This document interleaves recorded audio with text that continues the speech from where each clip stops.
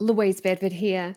Just before we kick off with today's show, I wanted to let you know that for 1 week only, you can get up to 84% off a selection of my most popular trading education products available through tradinggame.com.au. Make no mistake, your financial future is in your hands. So check out the audios, videos, and study courses that I have available at tradinggame.com.au. Now's your chance to develop your skills as a trader for up to 84% off, but only for the next week. Let's get on with the show.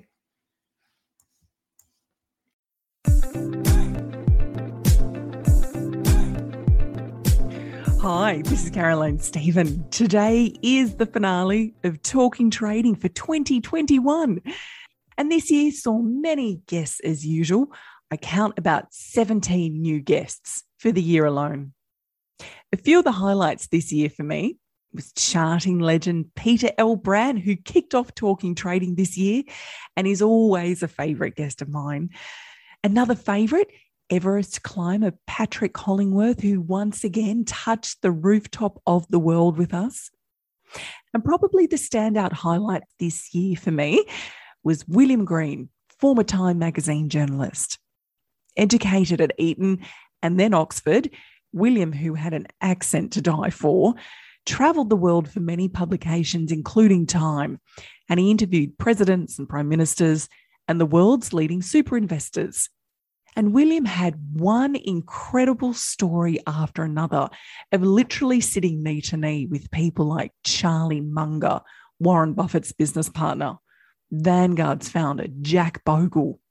And he talked about the similarities between the world's super investors, what links them all, and lessons he'd learned from them. This year, we touched on Chris Tate being a Navy SEAL.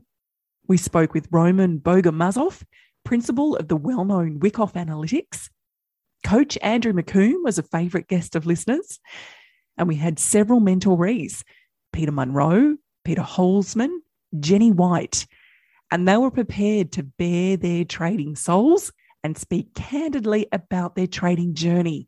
A big thank you to Peter, and Jenny. And now here are some highlights of this year's guests for 2021. Charting legend Peter L. Brand. And with good money management, I really was able to settle in and make a career out of it. Even to this day, Colin, I sometimes pinch myself and wonder, wow, really? This is how I earn my living? I earn my living trading? I mean, how many people do that? It's a crazy way that you're able to support yourself as a trader for as many years as I have. And I realize I've been really, really, really good at making money. Wealth manager Kirk Chisholm. The way that I can look at Wall Street is this. Take 10 people, right? Out of those 10 people, one person is going to do the research. They're going to get in there. They're going to get all the research. They're going to do all the digging. They're going to come up with a good theory. It'll be solid. One person is going to do that research. The second person knows the person who did that research. The third person knows the person who knows the person who did the research. And everybody else hears about it at a cocktail party. That's basically Wall Street.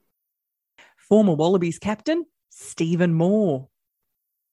But yeah, I was very nervous. I remember I was playing with players who had won World Cups and, played 100 tests. And so I was nervous. It was intimidating. But over time, when you prove yourself, you become more part of the fabric of the team. And then you quickly become a leader. That there's an inflection point where you become a follower, but if you do the right things often enough, people start following you, and really that's the point when you've become a leader.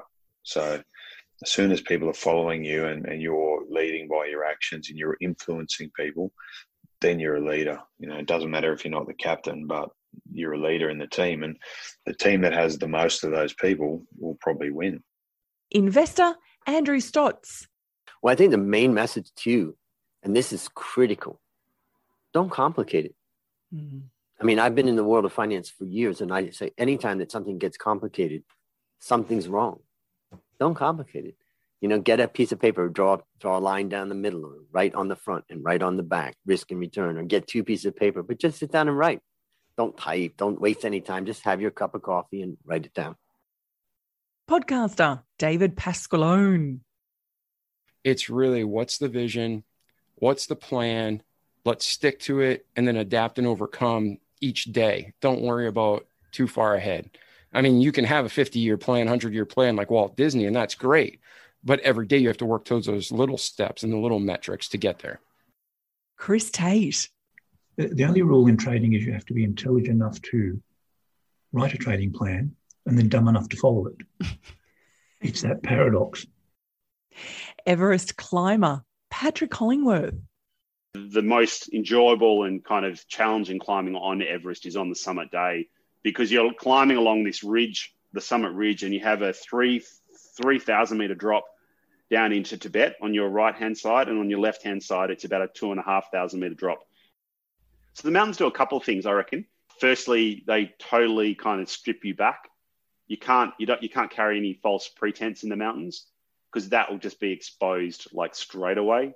I think everybody's working around with various kind of cloaks over them, or kind of, projecting idealized images of the self.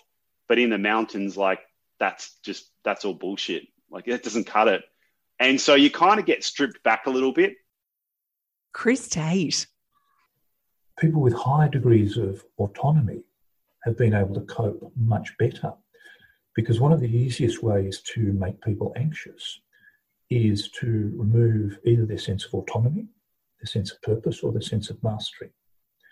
Traders are lucky in that we carry these around with us like a turtle, so they can't be taken from us. Trader and hedge fund manager Roman Bogomazov. You need to get your skills to the level of such mechanization where it becomes an unconscious event for you during the trading day. If it's not going to be unconscious, you're going to be distracted. And the mistakes that you think that are mental mistakes could be those mechanical mistakes of trading. Practice. Get the knowledge and then practice it. Practice every day. Practice it through some kind of repetition, through some kind of process that will establish a much more unconscious way of how you analyze the market and how you trade the market. And only then the emotionality of your own mental landscape will make sense in trading. And it will not be in the way of the mechanics of trading. Coach Andrew McCombs. See it in your mind with absolute clarity. So what does success look like for me? And it's different for everyone. So that's the first step. What does it look like? And then what does it feel like? Because the ultimate reason we want success in anything is because of the feelings it will give us. It's not actually to do with the thing, right? So let's say we want a Ferrari. Great trading is going to buy me a Ferrari. Why? What are the feelings it will give you? Accomplishment, success, achievement. Trading game mentoree, Peter Munro. I've been investing for 20 years, and over those 20 years, I've got an 11.8% compound return.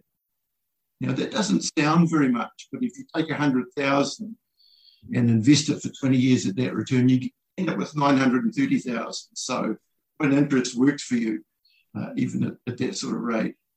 Now, for trading, I started trading November 2017 when I finished the mentor program.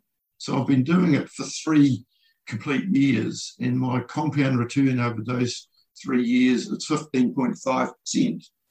So it's somewhat better than the investing returns. Roger Curry. If you know what factors are moving price and you look at all the combined influences on the market, you now have the ability to see what environment the market is in, and therefore, is it, for instance, a cloudy day? Is it going to be stormy that day in the market, right? That's the choppiness. Is it going to be orderly? Is it going to have a nice flow? What direction is it going in? Is it going, up, down, or is it just going to be stuck sideways? Trading game mentoree, Peter Holzman. I have changed. And just writing that letter to my beginner trader self 4.5 years ago just highlights all the learning that I've done, both psychological, emotional, as well as technical. And the reality is that anything that brings up emotions is an opportunity for personal growth and self-development.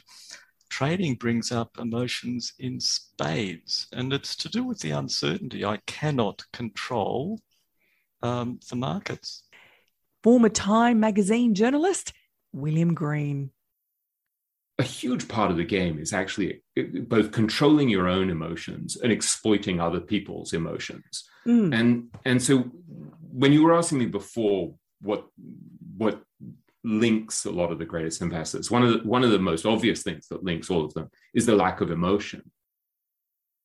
So when I interviewed Jack Bogle, for example, 20-something years ago, the founder of Vanguard, he said to me, look, the idea of indexing is simplicity itself. He said, basically, when you have a middleman, a croupier, as he put it, scraping off money from the top every time you buy something, it eats away at your returns. And most people at the time totally dismissed the innovation of index funds. I mean, he at first, I think he raised something like $11 million for the first index fund. And people dismissed it as basically an exercise in mediocrity. How could you want to get the market return? It's so mediocre. And that observation of his, that lowering your expenses gives you a tremendous advantage, has led to Vanguard now managing more than $7 trillion. Estate lawyer, Jackie Broman. A lot of the disputes come down to two things. Either people are surprised by what's in the will because it actually hasn't been spoken about before, or the executor, for some reason in the family dynamics, there's some kind of control issue. And so it's the dynamic of the family that already exists that then plays out all over again. Who's still upset because someone got something for Christmas when they were 5 and the other person didn't? And it plays out throughout our lifetimes between siblings particularly. Trading Game mentoree, Jenny White. Learning about pyramiding from Chris and Louise was just a game changer. It really was. Once you get over the fear of just going again, just, okay, righto, let's just put that back in there. Let's just go again. Central, the rewards at the end are incredible. Economist Jonathan Barrett. You have property prices that have been fueled by this stimulus or this low interest rate environment for such a long time. And, the banks have sort of relaxed their lending. So at the moment, more people have a lot more money out in the market at very, very low rates. So they've invested in real estate because that's the one that's been moving. And now things could be on the turn for them. So if you are sort of looking or in the market at the moment, you really have to prepare yourself for that tightening of interest rates, which means that the amount of money that you have to pay per month will probably start to go higher than what you've actually entered the market into.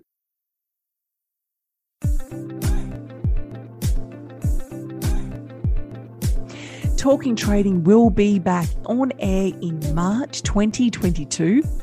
From Louise, Chris and myself, we hope you have a very Merry Christmas and a much-earned end-of-year post-lockdown break.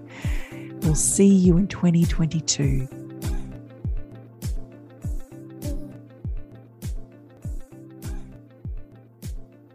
As always, if you like this show, please be sure to tell a friend. You can also subscribe on Apple Podcast and make sure you give us a big fat 5-star review. You'll also notice that Talking Trading doesn't use sponsors and barely advertisers. This is because Chris Tate and Louise Bedford fund this show from tradinggame.com.au. If you'd like to get Louise's 5-part free e-course, register at tradinggame.com.au. So until next week, happy trading. The views represented on Talking Trading are general in nature and do not take into account your objectives, financial situation or needs. Before acting on any of the information, consider its appropriateness in regards to your own situation.